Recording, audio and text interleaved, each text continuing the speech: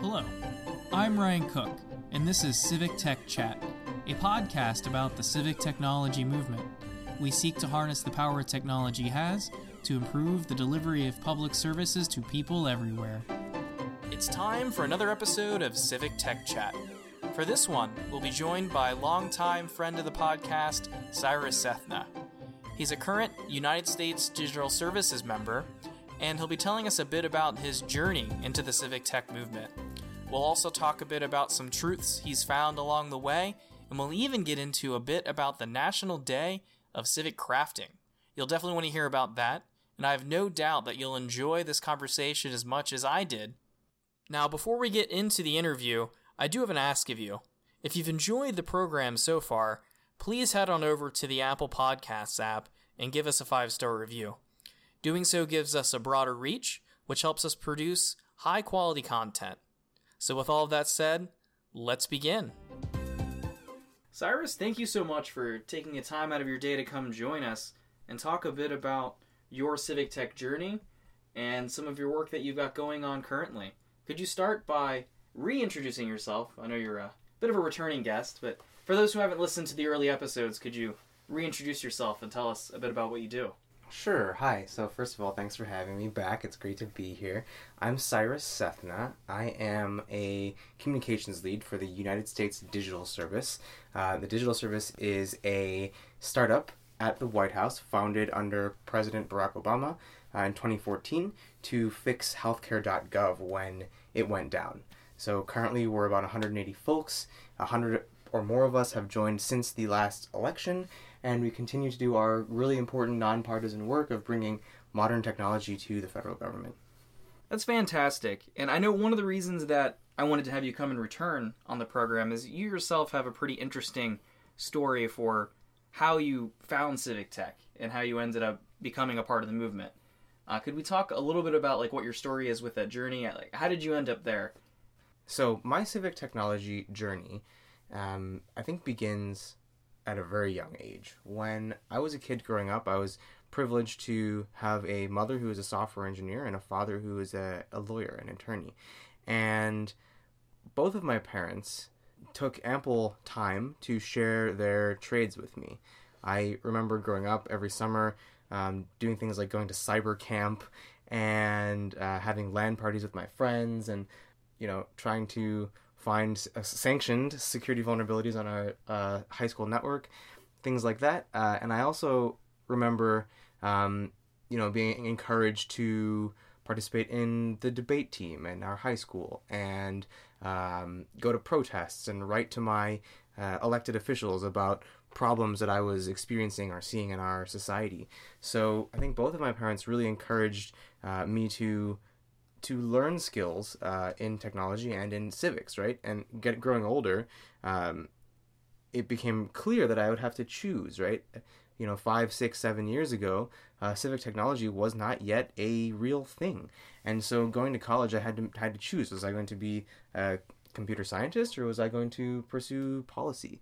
And the impact and ability to scale ideas and actions that benefit many, many people, I think existed at that time only through a policy route.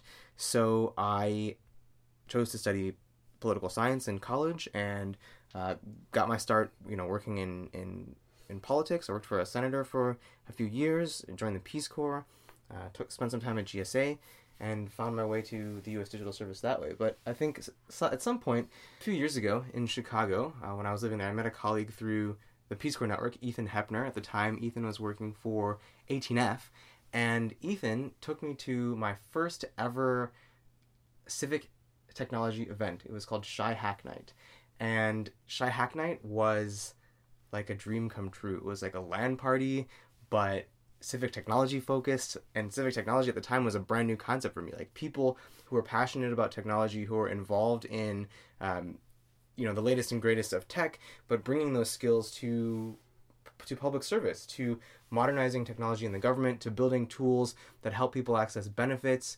to streamlining how people can engage with each other on the internet, right? Like there are so many possibilities when you combine these two things. And only recently has it started to become a real thing. So from that moment, from that time that I went to Shy Hacknight, I think I was instantly hooked on this idea, this movement. This is always who I've been, right? I've always wanted to use technology to make a social impact. And now there are thousands of other people across the world that think that we can do this too. And that's really exciting to me. Now, hearing you describe that discovery moment, I believe you said it was Ethan that introduced you to. Yeah. It sounds like it's a real aha moment for you. So I would be curious to hear about like that first time you were there. What was that experience like? Like, what kind of things were you feeling? What was it like to experience that aha, like, I'm home kind of moment that it seems you're describing? Yeah. So before I met Ethan, I think the only people that really understood how I felt about this were you and my good friend Tom Dooner, who is now the technical evangelist on the Brigade Network team at Code for America. And going to a room, Shy Hacknight is a very well-attended event in the heart of downtown Chicago. Definitely check them out. They, I think, regularly host, upwards of 50, 60 people at a Hack Night. And being in a room full of quirky, nerdy, but very passionate and smart and driven people was inspiring. I guess if I had to summarize it in 2 words, it'd be holy shit. I can't believe this is real.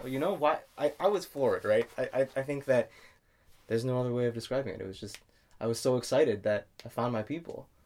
And I think you may have just kind of come up with like the bumper sticker for Shy Hacknight out there, just like holy shit, Cyrus Sethna, Shy Hacknight. Hey, There it is right there. That's the new promo material. But yeah, it definitely sounds like that was like a clear moment for you. So then after you found Shy Hacknight, and I also have to say that I'm grateful to you, because after you found Shy Hacknight, you eventually then told me about Shy Hacknight, and then I got to discover it and go through some of those very same experiences, which was phenomenal. So after you found Shy Hacknight, though, like what happened next? Like, what was your next step towards, like, you're now a professional, ostensibly, in civic tech, like you're being paid to do it, right?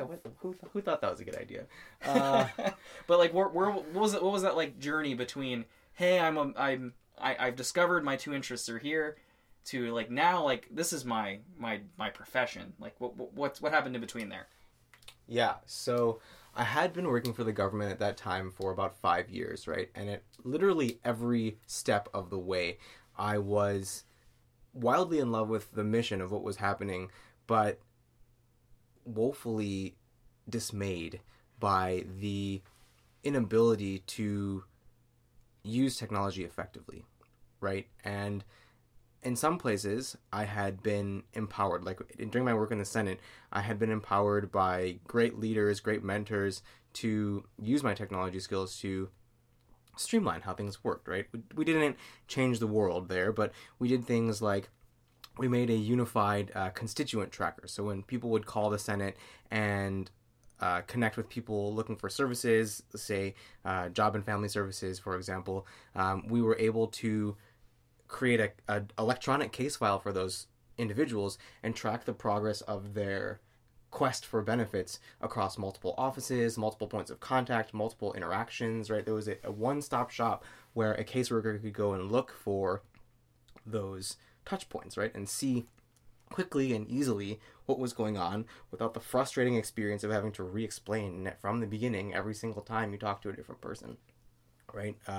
So some places enabled me to, I guess, to do that. But other places, and the place that I had been working when I found Shy Hacknight, are not like that, right? And many places are, I think, in the government crippled by fear. They believe they're scared of technology. There's this a lack of technical skills and understanding in many places, and so the fear is, if we do this, maybe something will break, maybe it won't work. Things are more or less going just fine for us now. Like, why fix it if it isn't broken? But I think that it is broken in many ways, right? And so knowing that civic tech was a real thing and that there are many people committed to the idea of making a meaningful difference, right, in the state of the civic technology ecosystem, I was inspired to go and try and do things like that at my job, right? obviously participate in projects, voluntary projects at Hack Night, but try to roll those things over into GSA, which I had some limited success doing, right? But I ran into this problem, mostly this problem of not having the air cover that I needed to make higher level decisions about technology and implement meaningful solutions. And so that led me to just spending a lot more of my time volunteering as a civic technologist, starting Open Uptown, Chicago's first and only Code for America brigade, with you, and continuing to build my skills that way. I got involved with an organization called Chippy, the Chicago Python User Group. They have probably the best free technology educational program in the United States called the Chippy Mentorship Program. I worked one-on-one with a senior software engineer, Chris Forsman, who worked with me directly on 3 projects. We built an API together. We built a couple of other microservices. We built a piece of software that automated large part of my job at GSA. So a couple of goofy projects, and all with a civic focus, right? So there were, I guess, a few things that I did to really like dig into some technical skills to kind of understand modern technology a bit more, and then I continued to try to hack the bureaucracy in my day job, and all of those things led me to the U.S. Digital Service. Very cool, and I'm definitely happy you did that shout out to Chippy as well, the Chicago Users Python Group. That is a fantastic organization that those of you listening, if you're around that area and you're interested in learning some tech skills, I would suggest giving them a look. It's a fantastic group. And and one thing I'd be curious about with your experience with that is it sounds like there was like a lot of things you took from these tech involvement activities that you then kind of used in the job you had at the time. Are there any things that from your experience in those jobs that have kind of stayed with you as you know and are more involved in like a civic tech job? Are there any of those like government things that you now use as tools now, I guess on the opposite side of that connection? Yeah, so I was talking to the Civic Digital Fellows actually a couple weeks ago. You have an episode about them, and one of the questions that they asked me was, how do you work in civic tech, right? And I think the true answer to that question, and the one that I hopefully gave at the time, was you don't have to work in civic tech to civic tech, right? I think that's a really important thing to bear in mind. The civic tech is a mindset, it's an attitude, it's a philosophy, and if you can internalize and embody those principles and beliefs, design with users, not for them, hire and empower great people, right? Find the truth and tell the truth. Those are some of the U.S. Digital Service's core values, and I don't think you have to work for the U.S. Digital Service to embody those things. That is a really good point, and I also like the fact that you've used civic tech as a verb as well. Like you don't have to work for it. You don't have to work in civic tech to civic tech. That's a nice little catchphrase. Huh, well, that's a new one then. I should write that one down. So I gather now in your work with the U.S. Digital Service, you're now located in D.C. Is that correct? Yeah, that's right. So like, what is your civic tech involvement like now? Is it just USDS? Do you have other activities going on? Tell us a bit about the civic tech life of Cyrus these days. That's a great question. Thanks for asking about my life. What do I do? Let's see here. Do a few things. So since I can't be directly involved on the ground with Open Uptown or Shy Hack Night anymore, here in Washington, I am involved with the leadership team of Code for DC, which is Washington, D.C.'s Code for America brigade. I work with a team of wonderful people. Our co-captains, Kate and Lizzie, are phenomenal human beings, and many other members of the leadership team have been doing a tremendous job for years in running Code for DC. So I'm pretty new to that scene. My, I guess, biggest effort there is running a learning group called Crypto Party.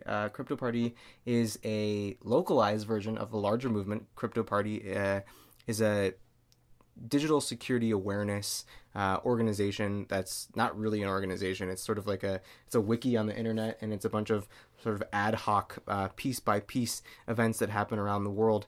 At DC Crypto Party, the goal is to welcome folks who may be new to Code for DC to the space, right? And give people, I guess, first of all, an an easily accessible project to get involved with on their first day. If they're not sure if they're going to come back or don't necessarily know about the other things that are, more consistent projects with products at Code4DC, they can always come to CryptoParty. The intention of CryptoParty is to provide a accessible, like all levels experience for people who are interested in or concerned about information security in the digital age. So the idea is not to be super technical or something that is only accessible to, your traditional CISO types.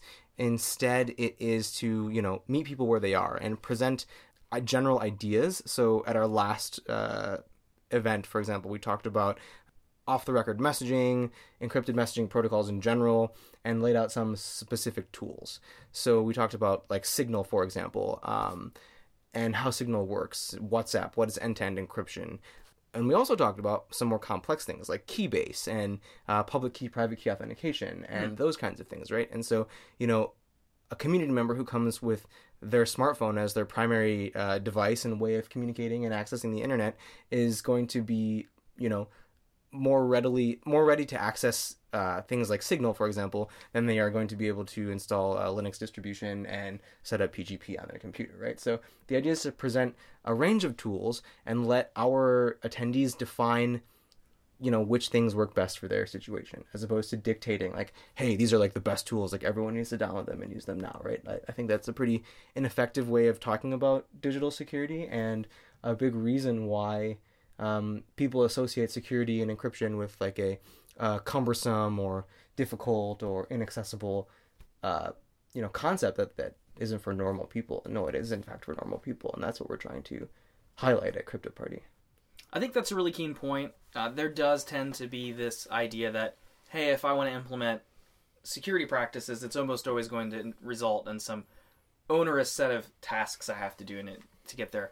Really, your example of like PGP encryption usage, especially with like using it with like email, is probably a great example of that. That is likely above and beyond like what most people are going to be willing to invest time into figuring out. So I do like the fact that you go after perhaps technologies and things that people can do that meets them where they're at, as you put it, but perhaps a lot in the way of like that UX or that user experience is there to where like they won't want to avoid using it. Now, you mentioned like a lot of this ends up being around kind of that idea of educating folks on like how crypto as a set of technologies can be useful to them in their daily lives. Like, what are some of those like best practices that you strive to have people do? The idea is to share general best practices, as you mentioned. So some really low-hanging fruit ideas are, what are your passwords? Not tell us your passwords right now, but maybe you should change your passwords, Here are some general guidelines for how to make a good password. Do you know about a password manager? You probably shouldn't use the same password for everything. Here's why you might not want to do that. Do you know about two-factor authentication? Here are some ideas for two-factor authentication. Here are some services that can use two-factor authentication. You can set it up with a text message if that's where you're at. You can use an authenticator app like Google Authenticator or Authy if that's where you're at. You could use a hardware authenticator like a YubiKey if that's where you're at, And so we try to present different options for different people, and getting somebody comfortable and confident in logging in with Google passwords and a text message two-factor authenticator is way better than having someone use their copy-paste 8-character, dictionary word password that has already been leaked on the internet multiple times in other data breaches, right? So the idea is to help people, not to preach to people, I guess, right? It's to like welcome people in and answer questions and be legitimately concerned about helping people succeed. In your involvement with Code4DC, I imagine you maybe also had some exposure to some of the like National Day of Civic Hacking events that were going on recently. Mm-hmm. I know that was like a big push throughout the Code for America network to do that. Did you yourself get involved in any of those activities? And if so, like what did Code4DC have going on? Oh, we sure did get involved. So Code4DC had a very interesting take on the National Day of Civic Hacking. We held a sister event, part of the National Day of Civic Hacking umbrella, but it was called the National Day of Civic Crafting, and the focus was on tactical and tactile urbanism. The idea that you can hack your environment using everyday objects. So, the metro station could be more beautiful. Sure, it could be. Let's draw with sidewalk chalk some hopscotch and, beautiful artwork outside the exit. Maybe that would inspire WMATA to paint some murals or install some public artwork nearby the metro, right? You don't like the fact that there aren't bike lanes on your street. Maybe you can put some cones down with bicycles on them that encourage cars to be aware of bikes in your area. That might be illegal, so I'm not necessarily encouraging you to do that. Check the laws of your municipality wherever you are if you're thinking of doing that. So just some ideas, right? At the National Day of Civic Crafting, we also encourage people to come and do hardware prototyping with Legos. We had a Raspberry Pi and Arduino that we connected to apples and made a piano using the conductivity of your skin through the fruit, right? That was pretty cool. We called it Apple Music. Ha. We did a community mapping project, but you didn't need to know, any kind of GIS stuff. You just needed to come and draw on a piece of paper on the wall. We projected a map of DC, and we asked people, hey, draw your community map. Like, mark the things on this sheet that you care about in your community. Mark the cool spots to go. Mark the hidden gems that other people might not know about, right? We mixed essential oils, and we brewed weird teas, and we made funny signs out of moss. We had a parade. We invited the Funk Bike DC, which is a guy who built this amazing bike trailer thing with huge speakers on it that he tows around for protests and rallies and takes out to Burning Man every year. And he came and rode his bicycle around with us and playing really loud funk music while we carried our technology forward, community forward, peace and love signs around the block, right? So that was pretty cool, and I think that it was noteworthy because in Code for America, oftentimes people have the perception I'm not a coder, I'm not a technologist, I'm not a programmer, I don't know anything about that stuff, that world. I don't have a place at the table there. And the National Day of Civic Crafting, in fact, demonstrated the opposite, that no matter what you're interested in, no matter what you care about, there was a knitting thing there, we can all come together around something, and we can do it for something that we care about. You don't have to be a technologist to be welcome at Code for DC. You don't have to be a technologist to be welcome in Code for America. And so that, I think, was particularly impactful and drew a lot of people who told me directly and specifically, hey, I've heard of Code for DC for a long time. I've been following these meetups for a long time, and this is the first time that I thought I could come out and do something useful. And it was an opportunity to engage with those people about the rest of our projects and our regular project nights, and hopefully they'll remember that. Well, that sounds like a fantastic way to have that first touch point with someone who maybe thinks that it's not for them, like you were describing. But before we dig into that anymore, I have to ask about something you mentioned there at the end. Sure. What was the knitting thing? So a really cool local artist is making a display about suicide prevention, and she is knitting, I guess it's not weaving, she's knitting a 3-dimensional art installation that uses some specific colors and patterns to spell out a message in Morse code, encouraging people to seek support services and also to raise awareness among people who maybe don't need to seek those support services, but just letting people know that this is out there and this is something that you should share with people should you come across a need for it. So it sounds like there's quite a wide array of different sorts of activities going on there. Everything from the knitting art installation you were talking about to possibility of sidewalk chalking to music to even that mapping exercise, which I also find interesting because it's the sort of data collection exercise that often, if your only exposure is just hey, I work in tech forever, you don't necessarily think about that as an avenue for data collection. It's usually the focus is on automated ways to go about it, but what you really came to is you now have all of this local knowledge about the neighborhood and like where spots are that people care about, and that's also interesting. But to get to an actual question here, what sort of process did you go through to like find these things? Like how was Code for DC coming with these activities? So I think that I can't take any credit for coming up with those activities. That was totally the work of my peers, our co-captains, our captain emeritus, and Code for DC founder. This was their concept, their idea. I think that the basis of the idea revolves around this concept. It's not a new concept. I'm not the first person to say this, but as adults, we forget the value of playing with things. Project nights and civic technology meetups are often extensions of work, right? Extensions of people's day jobs.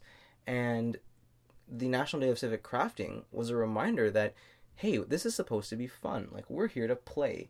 Technology, coding is a puzzle, right? Programming, technology, products, building things, prototyping, coming up with user ideas, drawing wireframes, all of that is fun. It's no different. Well, maybe it's a little different from playing with Legos, but it's no different than playing with Legos, right? As when you hold toys in your hand, you don't have pressure to necessarily produce a product, but you're still stimulating and using those creative energies, right? And so I think the National Day of Civic Crafting was a really great way to welcome and encourage people's creative freedom and thought and expression.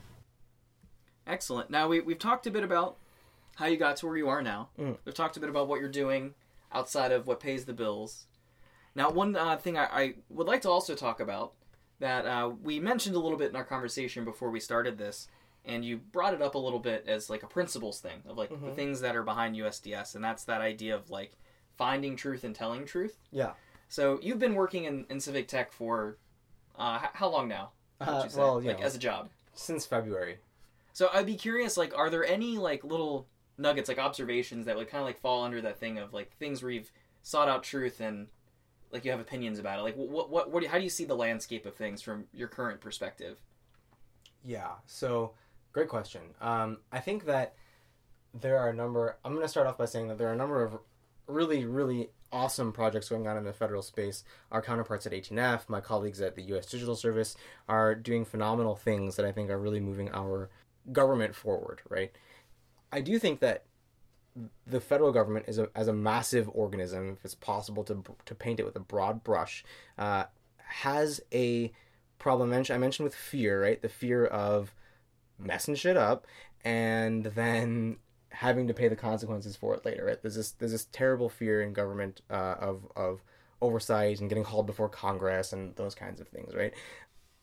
And there's also this other problem of bandwagoning, I guess, on the trends of the day, right? And one of these trends of the day that particularly irks me at the moment is blockchain. Okay, so blockchain is popular. Many of you probably know it from cryptocurrencies like Bitcoin or Ethereum or what's another one? Litecoin, Dogecoin. Doge, yeah, that's where I was going. Yes.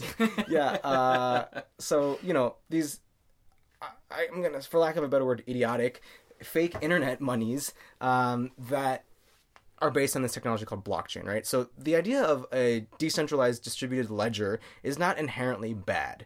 I think that there are civic applications for the blockchain, like voting, for example. We still have not resolved in this country the paradigm of electronic voting, right? Paper trail versus no paper trail. If we're not going to have a paper trail, how do we ensure that there is a immutable ledger, blockchain, that prevents voter fraud, essentially, right? That makes sure everyone's vote is counted and accounted for. So I don't want to completely throw away the potential applications for blockchain. However, I do think that things like the federal blockchain community are putting the cart well before the horse. The U.S. federal government has 24,000 paper forms. Do we really need to be talking about blockchain when we still have fax machines in our offices? There's so many more things that we need to do to modernize technology just to bring it up to the standard of the private industry, right? Like things that are ubiquitous in consumer technology, like APIs, for example, are still nascent in government at best, right? And I think that things like blockchain, for example, are a huge distraction, right? People are like, look, it's shiny, let's go over there. But no, like the work of public services is not always shiny. It's rarely glamorous. And I think blockchain we're not there yet. People will be quick to cite Estonia, right? An e-government. And yeah, they could do it, right? There's a blockchain component to that project. And I would like to point out that Estonia is much smaller. And I'm not an anthropologist, but I'm going to presume that Estonia is also maybe less diverse, a bit more homogenous than the United States. So there are a number of problems that I can think of with use cases and edge users and things like that probably weren't as difficult in that situation, right? And Estonia also did a lot of work before they implemented the e-government initiative to digitize their government, to eliminate paper forms, to get things, on the cloud, for example, that I think we still need to focus on in the United States before we can take blockchain seriously. Now, do you think that a lot of those efforts that you're talking about, like these prerequisites, do you think enough of them are in progress? Or do you think that there's a lot of work that's maybe, like the concept of we don't know what we don't know? Do you think there's a lot of that going on? Or do you think there's a pretty good idea of what has to happen out there? Yeah, so I think that my colleagues, the amazing engineers, designers, and product managers of the U.S. Digital Service have a pretty good idea. They come from, years of work in industry. They have a wealth of knowledge of what is possible and are also deeply embedded in our government and can see the state of things, right, as I just laid out. Maybe even more clearly since they're there, right? And I'm just talking about it. I think a couple of really awesome projects I'd like to cite 18F's Federalist. So Federalist is a platform that helps government agencies deploy modern and compliant static websites. So so many government websites are just shitty. Let's be real about it. They suck. There's no better way of saying that. And many of them are just static websites. So if you are listening to this and you work at a government agency that just has a static website, there's a tool called Federalist made by 18F that'll help you deploy a beautiful, modern, static website that complies with all of the requirements of the federal government. And it's there for you to use. So I definitely want to call that out. Getting modern websites up and running to improve citizen interactions with the services that we're providing has got to be a top priority. So you mentioned those requirements and standards. Is some of that around accessibility as well? Because I know that's one thing that drives me a little crazy. If I find a government website and it doesn't say work with a screen reader or things of that nature, is that something that's covered in that particular? Yeah. So 508 compliance is definitely a component of Federalist, and instead of spending months to make your product comply with those types of requirements, it's baked into Federalist. Oh, that's awesome. Thought of from day one. Cool. Another project I'd like to cite is the U.S. Form Service. We're collaborating, U.S. Digital Services collaborating with 18F on this one as well. It's open source, so please feel free to take a look at the GitHub repo and submit issues or pull requests as appropriate. It is an effort to standardize how we as in the American people interact with those 24,000 government forms. So a massive undertaking, but not one that is unsolvable. And our single-digit number of staff could really use the help of the open source community on this one. Yeah, you mentioned that project a little bit in our conversation before we started recording, and I'm a fan of what's going on there. Honestly, the UX/user/ all of the above problem of filling out forms, whether it's public sector or not, is, I think, a problem that is way more difficult than I think we tend to give credit for. So the fact that there's this collective effort to come up with something that is somewhat standard for us as a people is pretty awesome, I would have to say. Yeah, I think they're doing a great job.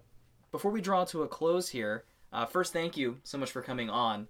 And as you all know, being an avid listener and former participant yourself as well, and now current interviewee, you're aware that we close these episodes by allowing the guest to have kind of the last word.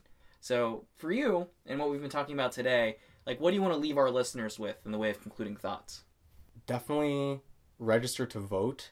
If you don't participate in your government, we can't hope to have any kind of impact in our society. So anyone that's interested in civic tech should be civically engaged. So please register to vote. Please participate actively in your elections, local elections, state elections, as well as federal elections. I think that in order for our democracy, the fabric of our society to continue to work, and for us to be able to civic tech in a meaningful way, we have to first be involved and engaged citizens. So please check out your County Board of Elections website. Please register to vote, and please participate actively in all of your elections. Cyrus, again, thank you for taking the time to come on. I know that what we've talked about today will be something that will be quite amazing for our audience to listen to. And again, thank you. Thanks for having me. You can follow us on Twitter using the handle @CivicTechChat. Visit us on the web at civictech.chat, or subscribe to us for content updates wherever it is you download your podcasts.